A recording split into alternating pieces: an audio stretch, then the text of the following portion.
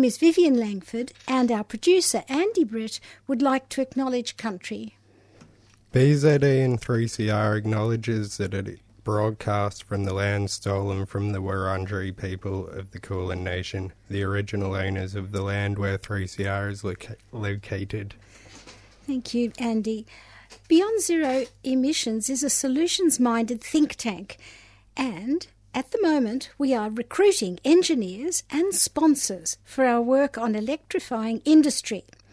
As the idea of climate emergency catches hold, we also need artists and creative types of all sorts, and tonight I'm going to showcase them to give us a bit of soul and put some heart into this awful work that we have to do. It's not really awful, it's fun for us, isn't it, Andy? But yeah, no, it keeps you on your toes. It keeps us on our toes, but really we can see the emissions are still going up.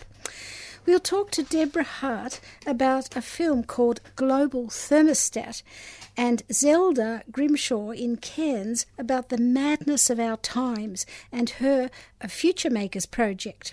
Last, we'll talk to Mark Pearce, who will tell us about his film Pilliga Rising. So these are all creative people tonight, as the age of offsets and targets is surely over, and we go full bore to pull our civilization back from the brink. As a treat, we're starting with a singer, Carmen Mojito, who's in the studio with her guitarist. Could you say your name? Yes, sure. Nir Tzfati. Nia. Okay, Nia, and he's got a guitar on his knee, so we're ready. Welcome, Carmen and Nia. Please tell us, Carmen, what are your feelings? I met you in Canberra and there was smoke billowing over the lawns of Parliament, and we had all these little tents. We were having a People's Assembly, and I'd like to know, and there were a lot of young people there dotted about, but mostly were sort of retired-looking old people like me, and I'd know, what are your feelings about singing us into climate action? Yeah, sure. Well, first of all, thank you so much for having me. It was such a pleasure to meet you at the People's Climate Assembly. I think for young people, for myself and for friends, for sure, there's definitely a sense that not enough is being done, and there's definitely a sense of this is our future and this is something that we really have to fight for. For me personally, it does affect me quite emotionally. So having the outlet of being a singer, having the creativity behind me, it allows me to express it in a different way. It was very kind of poignant for me at the assembly, watching the workshops happen, and how there are some amazing people doing amazing things in all sorts of different industries. I don't have those skills. You know, that's not kind of where my talents are, or even necessarily any kind of expertise. But for me, having the creative outlet, having the music behind me, you know, allows me to do my bit in a different way. I think for this particular song, it's one that I sat on for a really long time. I sat on it for several months before it kind of went to be recorded, because I was really anxious about what was going on, and I wanted to do it right. I didn't want to use the wrong words. I wanted to make sure the lyrics were strong, the message was strong, because we've seen how powerful the youth movement is, you know. That's where the passion is. That's really where it's going to impact. So when we can come together, and that's what this song is about, you know, it's about coming together and making a change, we can do amazing things. Yeah. So that's the goal. Well, as you say that, you're doing your bit. I think all those people, there were veterinarians there, architects, doctors, all these professional groups, but they need you. Yeah. They needed you, because that lifts the heavy, factual, real kind of atmosphere to let's float with this, let's aim high, and let's express the emotion that's there. And I wanted to ask you, look, a lot of people are expressing to me now, especially because of the bushfires over New Year and before that really, but really it's come to front of mind, the grief and despair they're feeling at all the damage, irretrievable damage, you know. And do you think they have woken up to climate change, and that it is climate change that's driving some of this catastrophe? And if you think that, you know, that they've woken up, where do you think they should get active?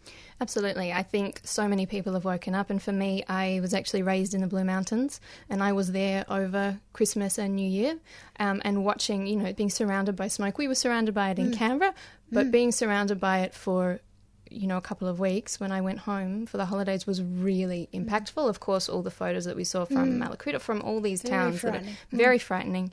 But I think that was certainly the conversations that we were having around our dinner table that we would not normally have with certain, parts of my family. They were really saying, this is climate change and this has gone too far and there needs to be action. And I was shocked and very glad that they'd gotten to that point. I think it's really about education. There are so many people who've done amazing things. Greta Thunberg and, of course, Craig Rocastle with all the chasers doing the war on waste. But we've got a lot further to go. So it's really about educating what people can do. Yeah. Right. Okay. So let's hear you sing. Yes, Are you ready now? Sure. Okay. Let's hear this song. What's it called? This song is called Houses on Fire, which is inspired by Greta Thunberg's speech. And we've got a launch gig coming up next week, next Tuesday night at the Ember Lounge in St Kilda as well. Okay.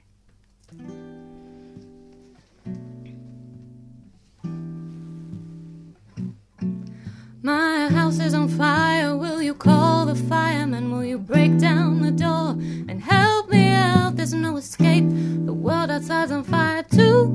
And the firemen aren't coming, they've run dry today. Defunded just like health and science and education. All the kinds of innovation we really need. The smoke is rising and we're rising. Make like the house is on fire. Make like the house is on fire. Make like the house is on fire. We're on fire. Cast your vote with money. Buy only organic and fair trade honey. Better yet, don't save the bees, save the trees. Do something to pay off your meaningless degrees. Cause we'll all come to nothing if we don't start holding the powerful accountable for letting our house burn down while they sit counting their green.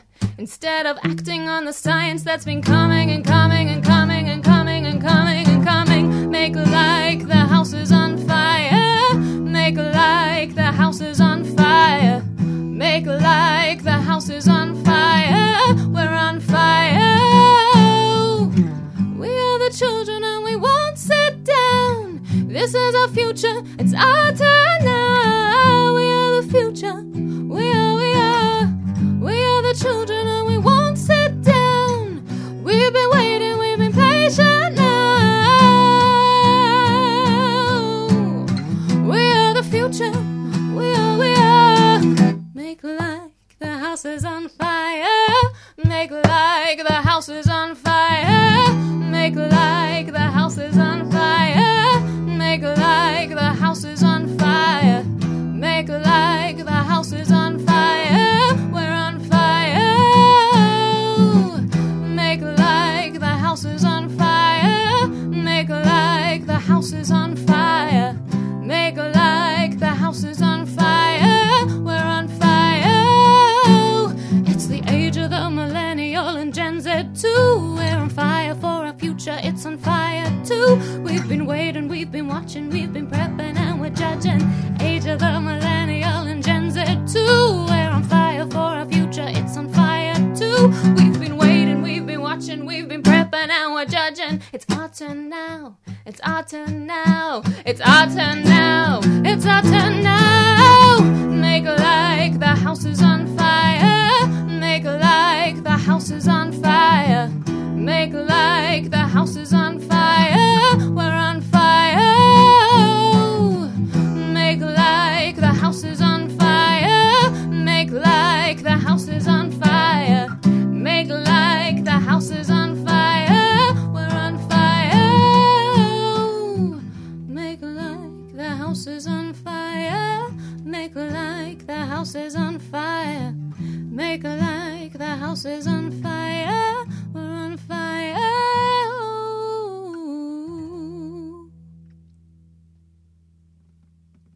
Thank you. That was Carmen Mojito singing Houses on Fire, and her launch of that song is at the, now, say it again, it's in St Kilda. It is at the Ember Lounge next Tuesday, the 3rd of March. Tuesday, the 3rd of March, the Ember Lounge, and it's at 6:30, I think. Yes, doors at 6:30. Okay, thank you very much, Carmen.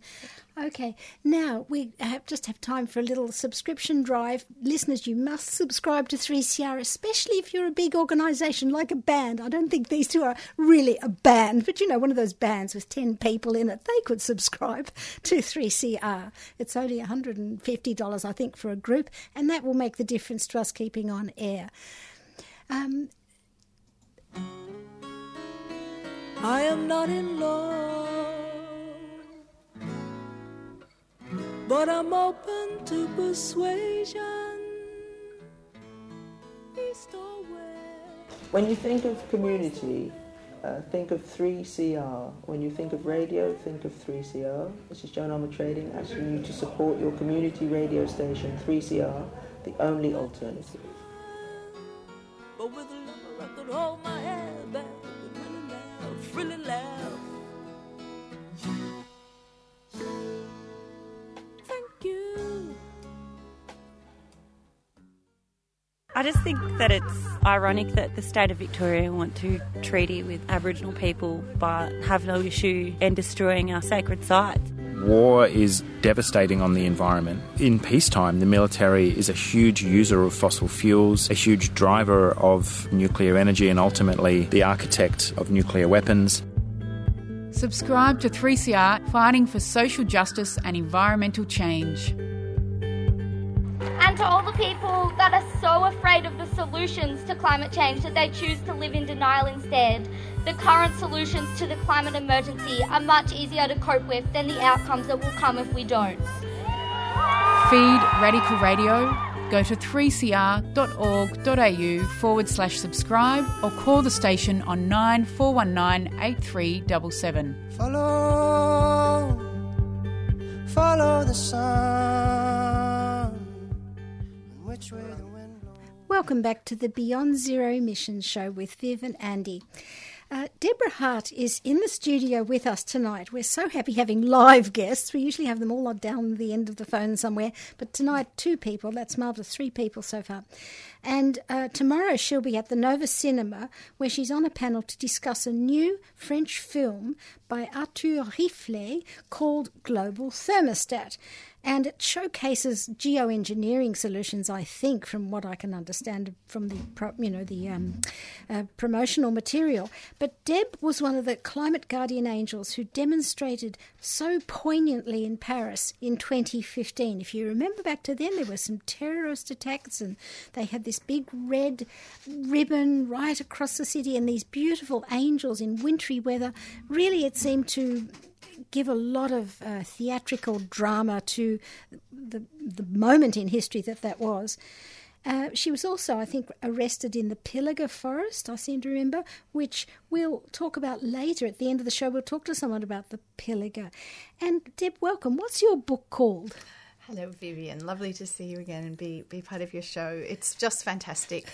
Fantastic the way you guys, you just keep reminding people that there are solutions and we have alternatives. Let's get with it. Yes, the book. Yeah. The book is called Guarding Eden, and it was published actually on World Environment Day in 2015, so just in the lead up to the Paris Agreement. So it was, it was really timely. Yeah. And it's been really interesting to see the way that it's evolved, because I don't know if you recall that it in and of itself, it's full of polluter meddling stories. It covers 12 different activists from all different walks of life who are approaching, making activism real in their own lives and contributing in the ways that they can. It aimed to demystify this, ridiculous notion that activists are all kind of, locking themselves to, coal-fired electricity generators left, right and centre, and we're all kind of really, dangerous, scary people, which is like we're actually just really concerned citizens. Yeah. So it through it there were lots of different themes around policies, because it was designed for young people to be able to challenge grown-ups in their lives who weren't yet engaged, and to demonstrate to them that there were, a multitude of ways in which they could become engaged. And so at the time, it was being developed as part of a school curriculum. And then the organisation that we had worked closely with in designing all of the curriculum for it, it was meant to be a piece of persuasive writing pitched against industry rhetoric. So, and years like 9, 10 in English, as well as civil society, humanities, science, geography. Anyway, so 2 weeks before the book was launched, that group came under attack from an Institute of Public Affairs kind of driven campaign. You may recall the inquiry into green groups' tax deductibility, which happened. So basically they were frightened away from publishing the book because it was deemed political. Which, of course, is fascinating because, who made access to fresh air and water and, like a safe environment political? But can I just interrupt you? Look what the children have done since then. Since 2015, those children have risen, and I swear they've read your book, and if it's not still available, you'd better republish it. I think it was Greta. I think it's the Greta factor. It was the Greta factor. I'm happy.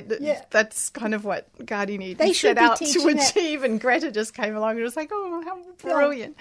And can I just say, I would have dreamt for a Greta. Why didn't she come a little bit earlier so she could be in the book? To promote your book. Be in the book. God, she would have been an incredible this gives you chapter. A clue. There's Not that I would have lost any of the others. No, there's part 2 in the pipeline, I'm sure.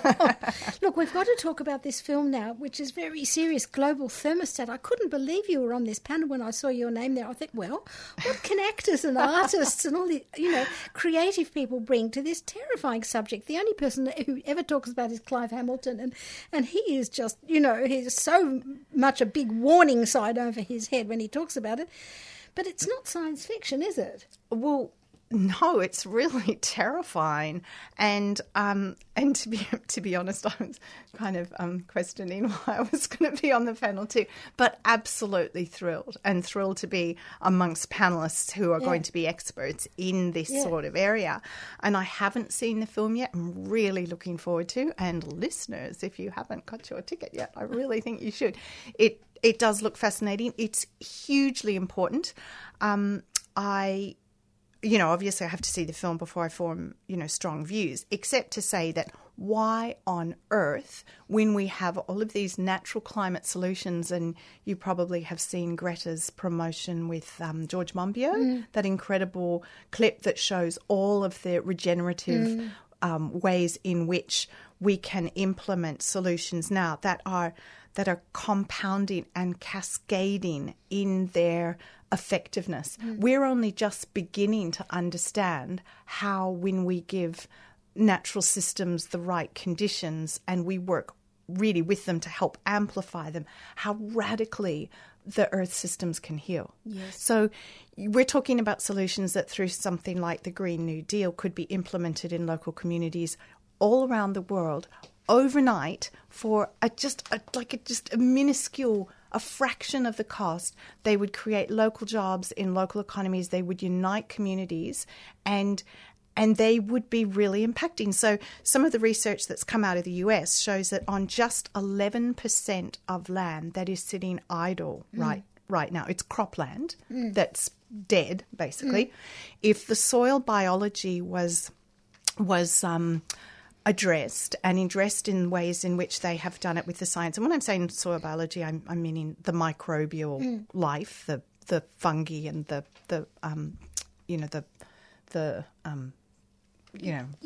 all the worms and all the bacteria, all the things that actually make the soil alive. So if that was increased in just 11% of land globally, we could draw down, we could sequester all the emissions that we're responsible for in a very short period of time. So this is what the evidence, the science, the really just fraction, tiny bit of science that we've got available now is already showing us. So, why on earth would we look to highly experimental, technologies which always have blowback? I mean, it's just terrifying. But I have to say, I do know the answer. Having asked that question, I know the answer. Because if you're looking at a kind of global financial system of gambling houses who are addicted to kind of get-rich-quick fixes, this is exactly what they love. They're looking for the next big thing, you know, like the subprime, you know, that didn't go so well, you know. Before that we had the dot-com business, you know. They look for opportunities to speculate and create pyramid schemes, and that's why they hate prices on carbon. They love carbon trading schemes. You know, it's pretty clear when you stand back and take a look. Well, when we've all seen the film, we'll be able to comment more, because I think some of those ones you said, the more benign ones, will be the ones that will be in the film, but there will be other ones where you could just imagine investing in that, and, you know, when the world's desperate, you'll make trillions. But I want to suggest to you that there's new science now suggesting... And can I just say, when they say they'll make trillions, they actually, they don't care whether they'll work or not. No. All they'll care about is how quickly they can speculate, and, you know, that...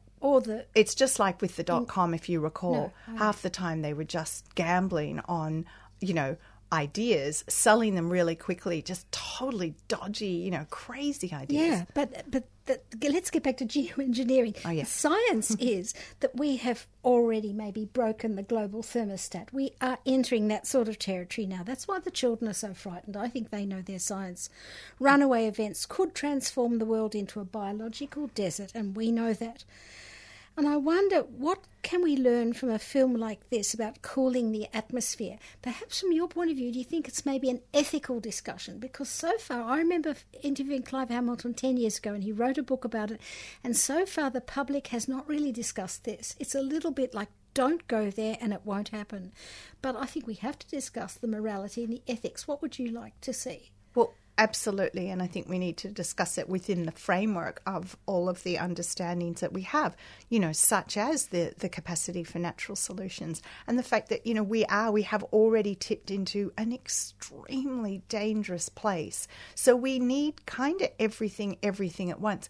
But what we need all the mitigation, we need all of the sequestration that we can possibly get. But we have to look first at the quickest, easiest, most affordable opportunities that support local communities, because we're going to see a whole lot of kind of, you know, societal threats to societal organisations. So, which is another reason why we should be looking straight away and putting money and research into the known solutions, because every time we have tried to create systems that override the natural world, it's not worked well. Yeah, think cane toads. Yeah. I'd just like to draw the listeners' attention to an article. There's a magazine called Mother Jones. Now, I think you can probably get it online, but I read it in the State Library here in Melbourne. It's the January edition of Mother Jones, an article by Kevin Dunn, and it's called "Warming is Over If We Pay for It."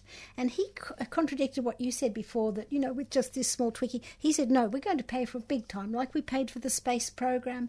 And Bernie Sanders, with his Green New Deal, is offering trillions, and the others, he had like a little a table with how many, like Elizabeth Warren was offering 3 trillions, Bernie Sanders is offering 16.3 trillion, and they're talking trillions. The cheapest one was 1.5 trillion for this kind of transition. And I think you've known BZE, and there's many other think tanks around the world now like this, modelling how it could be. If we try to think we can get away with it cheaply, we're misguiding ourselves. If there's a 10-year framework, we need to think, okay, spend big. Spending creates more innovation, and like with the space program, there's going to be a lot of spin-off, but put money into every one of these sectors. That's what this article says. What do you think of that? Well, I fully agree, but I also then would want to look back to the GFC, when basically roughly the amount of money that they gave to the, you know, global gambling houses to, you know, basically crash the economy.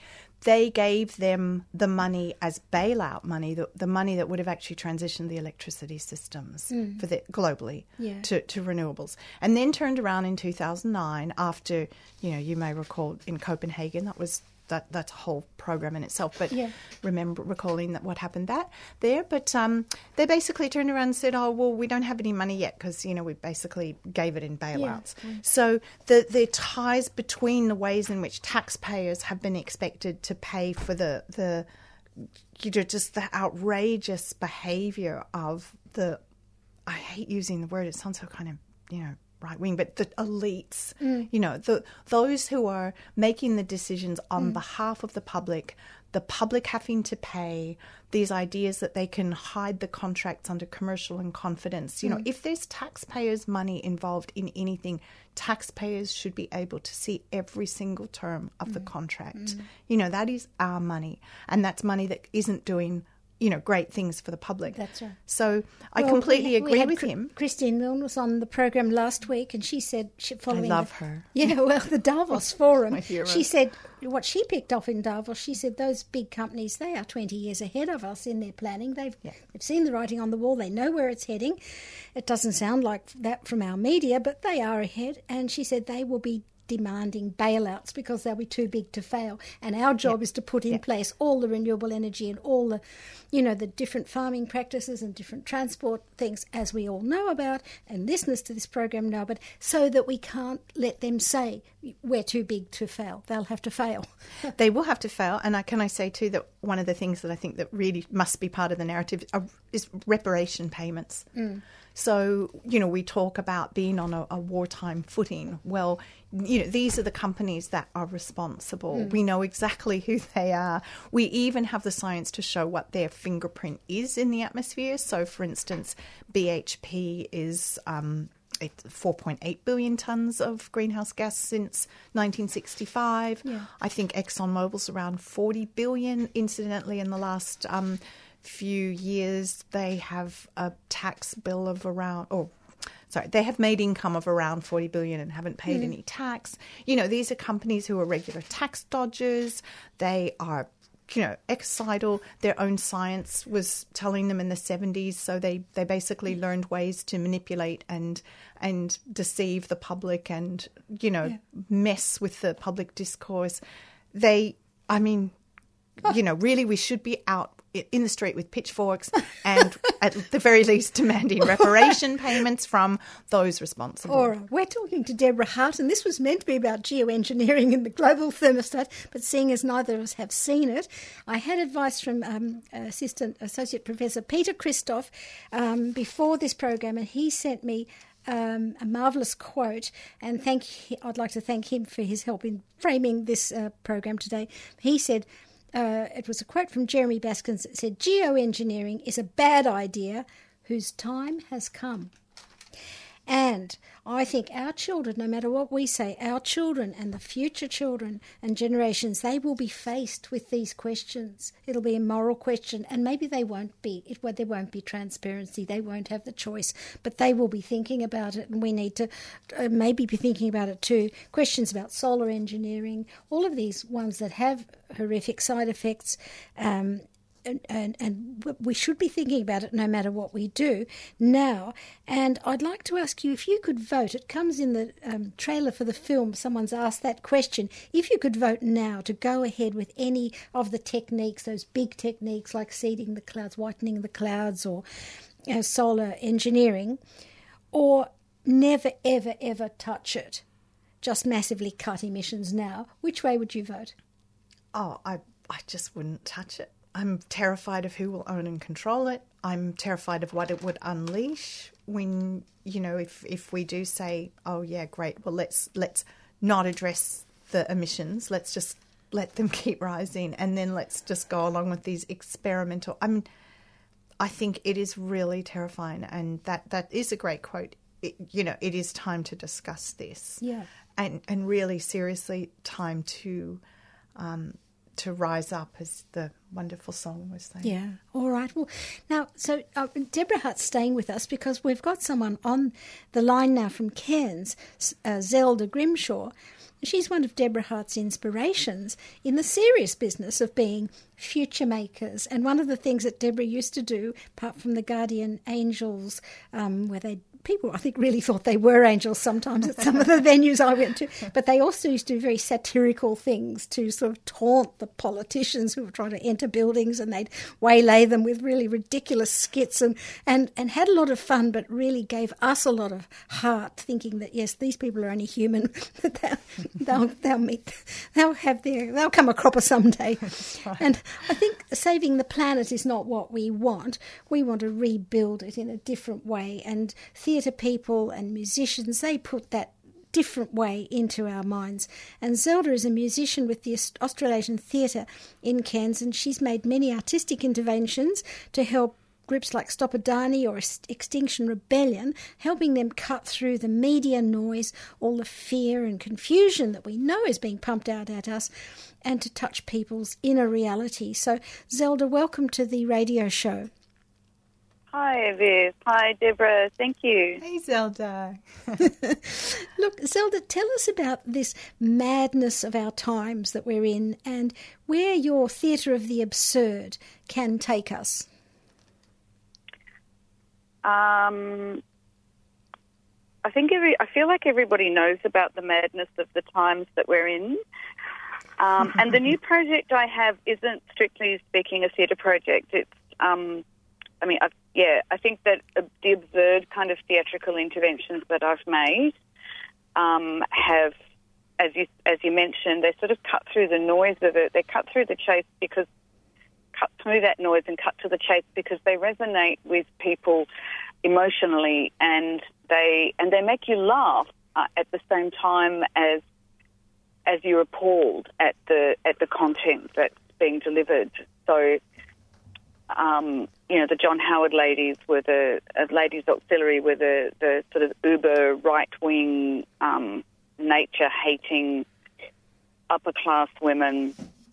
They were the Sarah Murdoch, really, of our time, but not as pretty.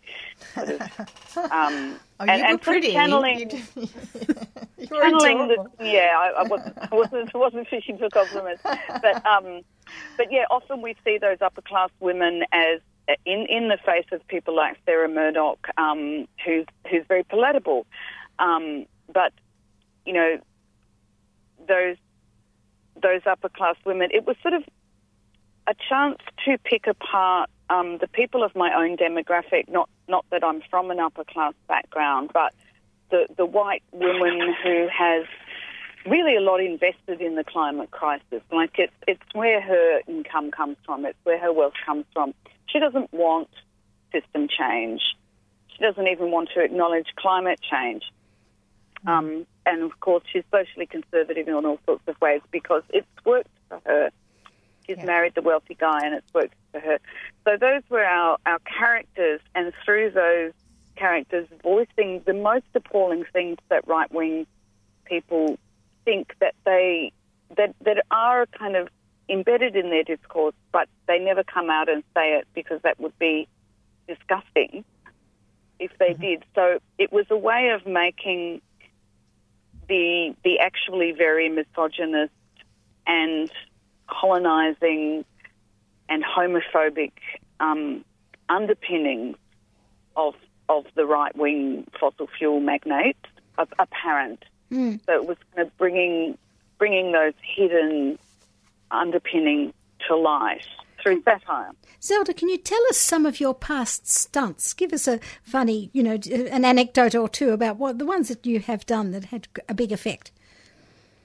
Well, I feel like the John Howard Ladies Auxiliary were responsible for John Howard losing his seat at the 2007 federal election. I like to take credit for that. And we were also obviously responsible for Tony Abbott losing the next election because after that we stopped campaigning and look what happened. So the proof is in the pudding. But describe for the listeners what you did. They haven't seen any pictures of this, so I've seen some of them. They have to Google. Seriously, they are hilarious. Liz Connor, who is we started the Climax group kind of together. She was with Zelda. So I spent. You used to cheer me up, when you're just feeling, despairing, and I was, writing my body weight and submissions at that time. So I used to just watch those clips of, just of you intercepting, and they're just hilarious. But what did they do? The material what was funny? Tell us about brilliant. It. Zelda, what did you do? Howard, in the John Howard election, we really picked on his views.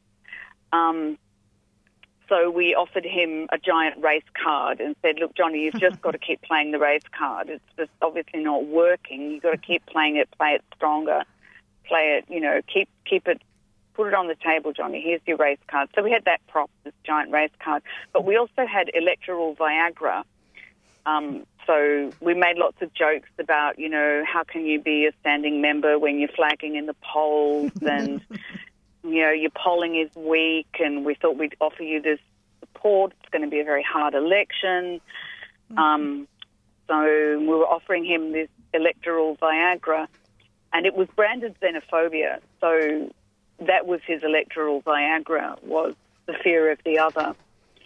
And I mean, it has been his electoral Viagra. It has been, you know, the thing that, that and fear of franking credits, apparently. Fear of losing franking credits is what gets them across the line. So we did those sorts of interventions. With Tony Abbott, it was, again, about his masculinity, about his hyper-masculinity. I think Tony Abbott's the most homoerotic homophobe I've ever seen. And so we located his policy brief because he kept going to election discussions and debates and whatever with no policies. So we've said, look, here are your policy briefs, Tony, and it was a pair of Speedos. It was the Speedos that he uses to the Manly Surf Lifesaving, and how funny that his Manly is his electorate.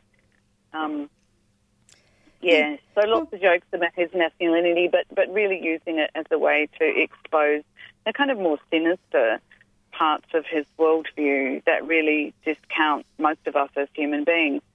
I think I've seen some of those stunts on the video, and I think the best thing for all the bystanders, and a lot of them are activists there with placards for various sorts, it gives them permission to laugh. They suddenly see these are people with feet of clay. You can laugh at them. They are ridiculous. We've seen all the cartoons, but mostly we've seen all this very measured stuff in the media. That shouldn't be measured. It should be exaggerated because they're exaggeratedly bad. Is that your method to do that? Look up the John Howard ladies. There's the Joho Laugh-R Club, what we call them for short, have a YouTube channel. So if you search John Howard ladies in YouTube, you'll find a bunch of clips of the version that Liz and I did together. I later produced a theatre show based around the ladies, and that's on my personal YouTube channel, which is Zelda Dahl or Zelda Dazzle. I should know that. But well, tell us can you tell us some more recent things you've done? Yeah, more Stop recently. Yes, more recently, one of the most fun stunts that we did was to become climate zombies. So it was, there's a lot of talk about the zombie apocalypse, the coming apocalypse, and people are talking about it in a jokey kind of way, but underneath that, there is a real sense that we are approaching apocalyptic times. And, there are serious climate activists out there who are maybe still campaigning on the one hand. On the other hand, they're prepping. They're apocalypse prepping. They're buying the block of land up in the woods with the water source and, off all the major roads and that sort of thing. I'm looking at doing it too, because it's not just what will happen to the physical world, it's what will happen to the social world as water becomes scarce and food becomes really, really expensive and all those kinds of things. And we're already seeing, that process has begun. So, as Deborah said, urgent change to cut emissions to stop it getting worse needs to happen. So we did this thing about being climate zombies. And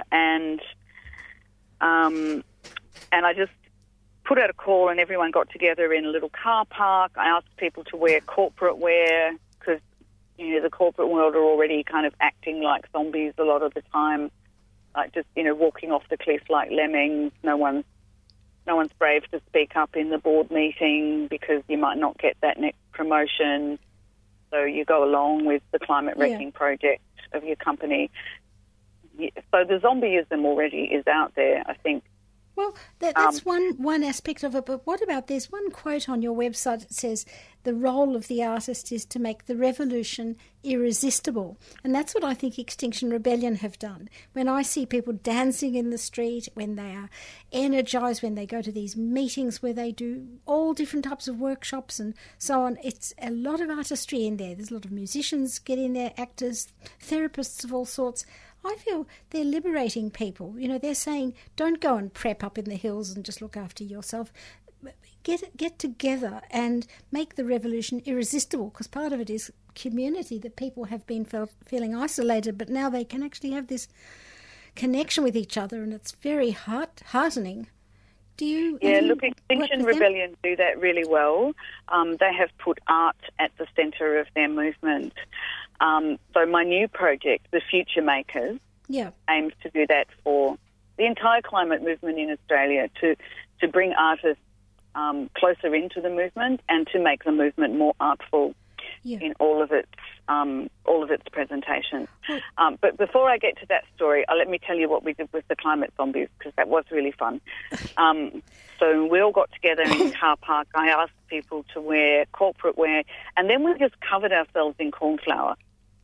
So really easy action to replicate. Wear your corporate wear, get together, cover yourselves in cornflour so your faces are all whited out, your hair's all greyed out, your clothes are all greyed out. Instant kind of shabby zombie look. Some people did, a bit of charcoal and a bit of blood.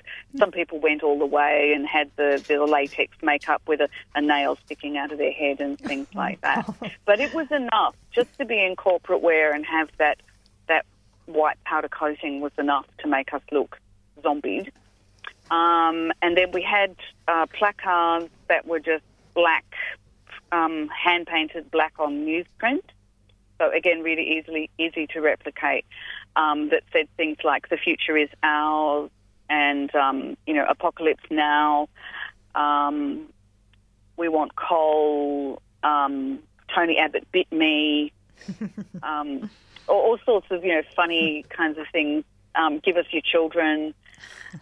And we are the zombies. The apocalypse, the climate zombies are coming.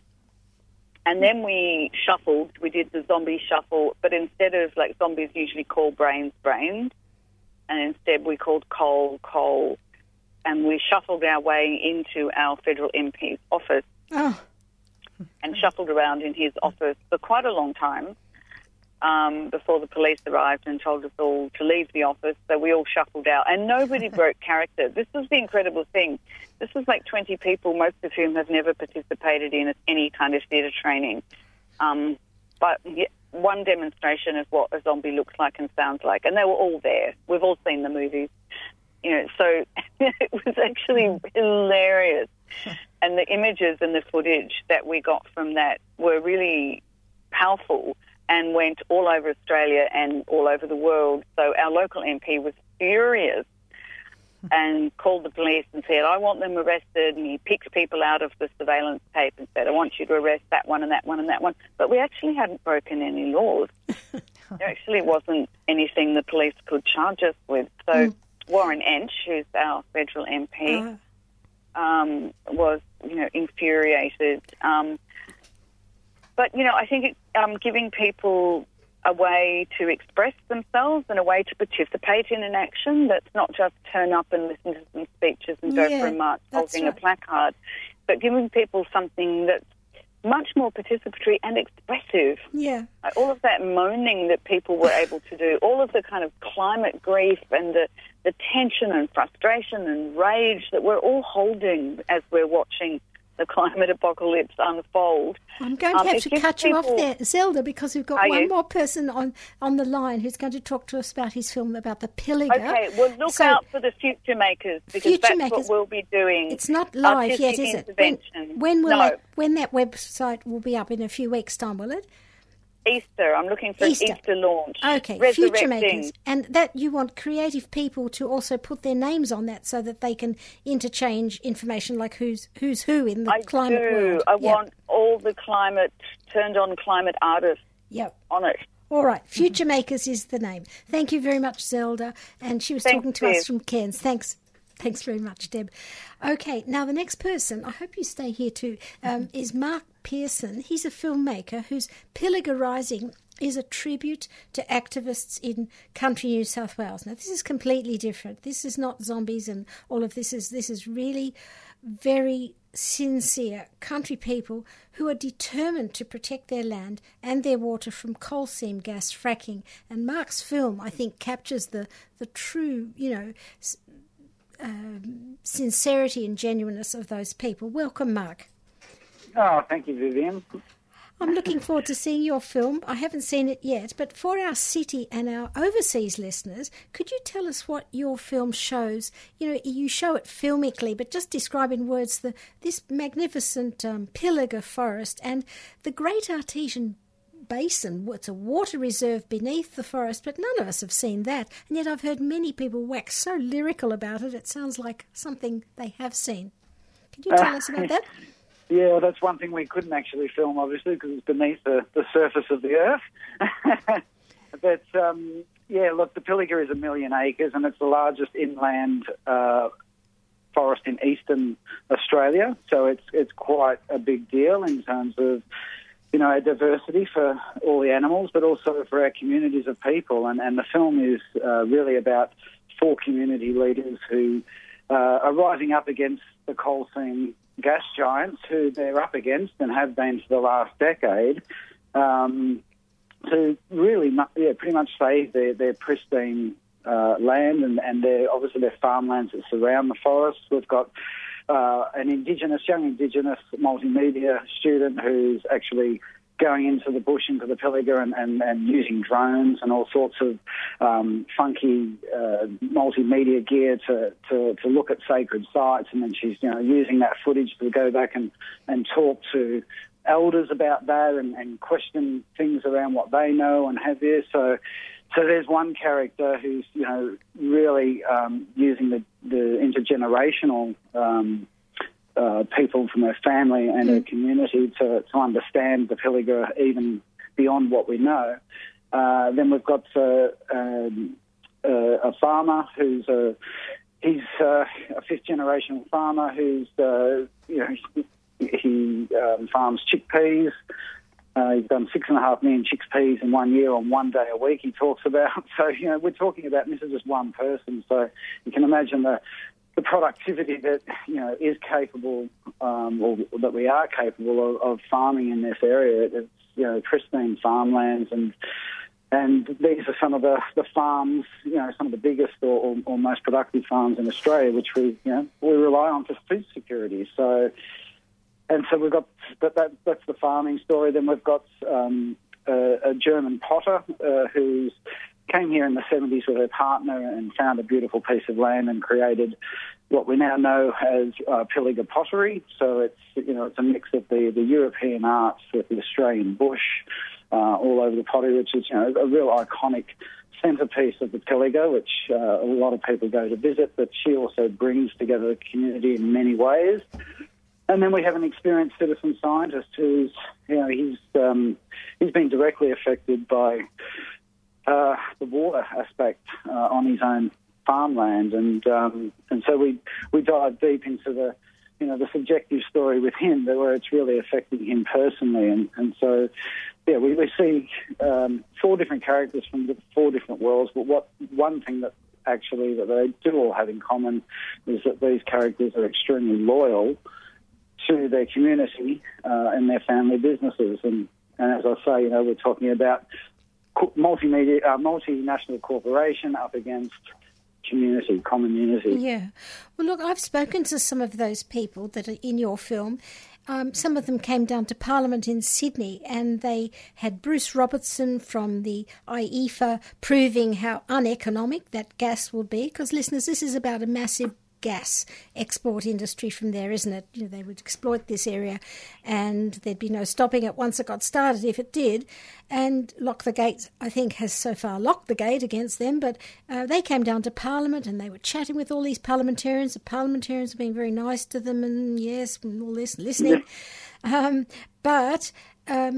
in that meeting it was about the economics and the water, but the climate effect of the export of gas, which is the focus of our program. We just can't bear the thought of the Pilliga gas and the Northern Territory gas ever being piped out and burned around the world. It's too late in history for that now.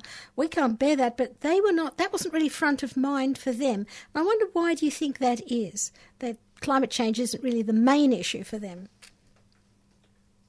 Well, it does come back to dollars and cents for these people. I mean, when you talk to the coal seam gas people, the people that work at Santos and so forth, they're decent people. They have families. They're just like you and I in a sense. We're trying to live our lives, but they're on the other side of the coin.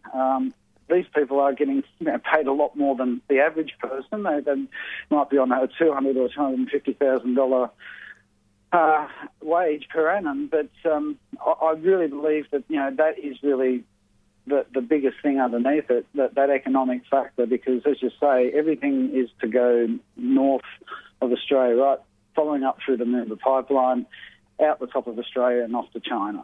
And I guess, there's a lot of free trade agreements and agreements that you and I and everybody else aren't privy to, that are done under the table. And you mentioned with your last person you had on there, the John Howard era. Well, I think if you look at the John Howard cabinet, all of that entire cabinet ended up working in either coal seam or gas or oil industries, but be it whether they're on boards or whatnot, but the whole 36 or 42 of them. So there's a process for politicians working with major corporations to, have a life after politics as well. So, and that's been proven. There's plenty of evidence there to show, as I say, through the John Howard cabinet. You can look any of those people up to see where they're working now. Yeah, so you're saying those people, it's so real to them that everything that their businesses could be completely crushed and ruined by this, especially if the water is contaminated. Is that it?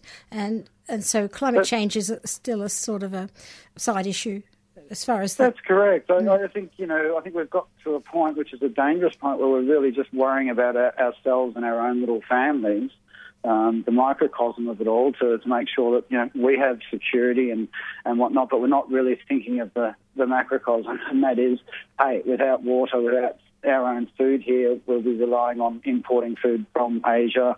Is that going to be what we want really here in Australia? And do we really, as you say, do we really want to contaminate the waters here, which feed all those farms that we're talking about in the area? Yeah, look, I see a battle between, there's kind of a lot of slick propaganda. There's a lot of filmmakers probably used, I think, in making all those little YouTubes that say that fracking is great and it's a transition fuel. I've heard so much propaganda about gas being not really hardly, having any emissions at all, and it's all really attractive and glossy. And clean coal. Yeah, and it's a battle between them. Yeah, and clean coal is the other one. But it's a battle between them and the protesters, who are usually very ordinary, or as we saw, sort of artistic people. But, it's very homegrown with the protesters.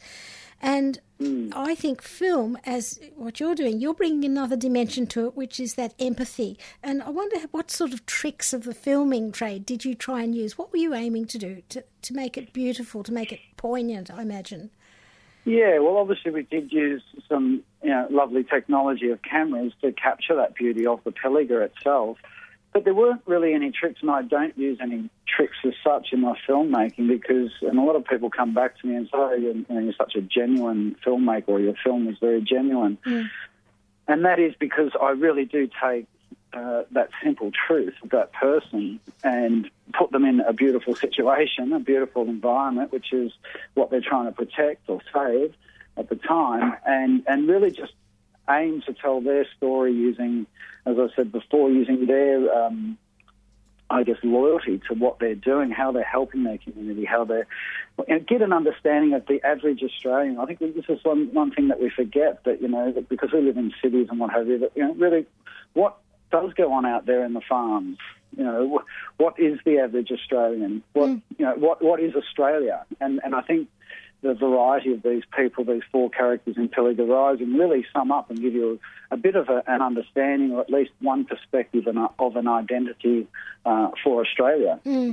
Well, we just had a singer in here at the beginning of the show, and one of the lines in her song was "The smoke is rising," from "The House is on Fire." The smoke is rising, and so are we. And you've described Pilliga Rising. The people are rising because they're really guarding something so precious. People who are listening to this might not be able to get to the Transition Film Festival, so how can they actually see it? I think there'd be community showings of this everywhere, wouldn't there? Yeah, we've had quite a lot already because it was it's been showing around New South Wales for the last sort of 10 or 12 months. But one thing you can do is you can get in contact with the Wilderness Society or go onto their website, and pretty much you can host a free screening. So you just have to fill out the form and whatnot. We still want to. We've got licenses for the film because some of the music in the film is is licensed still just to New South Wales. But we're also thinking about opening that up if we have enough interest outside New South Wales to show the film, because especially Queensland, because Queensland are going through they're kind of ahead of New South Wales in terms of the coal seam gas and fracking industry. But so that's one way to get onto the Wilderness Society. That's enough, Buck, because that's too. We don't want to overload the listeners. So go to Wilderness Society website. You can host a screening, and the film is called Pilliga Rising, and it's about the Pilliga area, which is northwest New South Wales. Thank you. Correct, yeah. Thank you so much for making the film and talking to us today. Thanks, Vivian. Appreciate your time. Thank you very much. Bye-bye. Oh, well, we're racing. Andy's giving me the wind-up, and so we've got someone outside the door too to come for the next show. So, listeners, I hope you've enjoyed that. This program is called The Future Makers from the Transition Film Festival, and we heard Carmen Mojito and her guitarist, Nia, Deborah Hart, who is going to be on the panel tomorrow at the Nova Cinema called at Global Thermostat. If you want to come to that film, we heard Zelda Grimshaw, whose website Future Makers is going to encourage all climate-friendly artists to come together, and Mark Pearson of the film Pilliga Rising. I'd like to thank Andy on panel today, and here are some things for you to do. Also, I said Peter Christoph as well, Associate Professor at Melbourne University, who helped me get my head around global thermostat, but we'll come back to that subject later on. I've got 2 minutes to go. Listeners, I'm sure you're all sitting there with pen and paper, and you know that I'm going to give you something to do. This is your homework. Tuesday, if you want to go, 25th, Nova Cinema, 380 Lygon Street, Global Thermostat. Thursday, another film, Nova, at 8:45, called Earth Seen From Here. It's a Canadian poetic sort of film. Monday, the 1st of March. Now, I want you to go down to St Michael's Church in Collins Street if you're in the mood. 6:30 p.m, they're having a round table on the climate crisis and the bushfires. Wednesday, the 3rd of March, we heard Carmen tell us 6:30 at the Ember Lounge in St Kilda. She'll be launching her album. I'd like you to check out the BZE podcast page for more details about all these subjects we've talked about tonight. And I will leave you with the words from the Inuk people, which I got from Zelda's webpage. And the Inuk people say, "Now is not the time for despair. Despair is a sin against the imagination." So you've been listening to Beyond Zero Emissions with Viv and Andy. We are not protesting, we are rebelling and dreaming our way into a new way of being on this earth. Good night and good luck.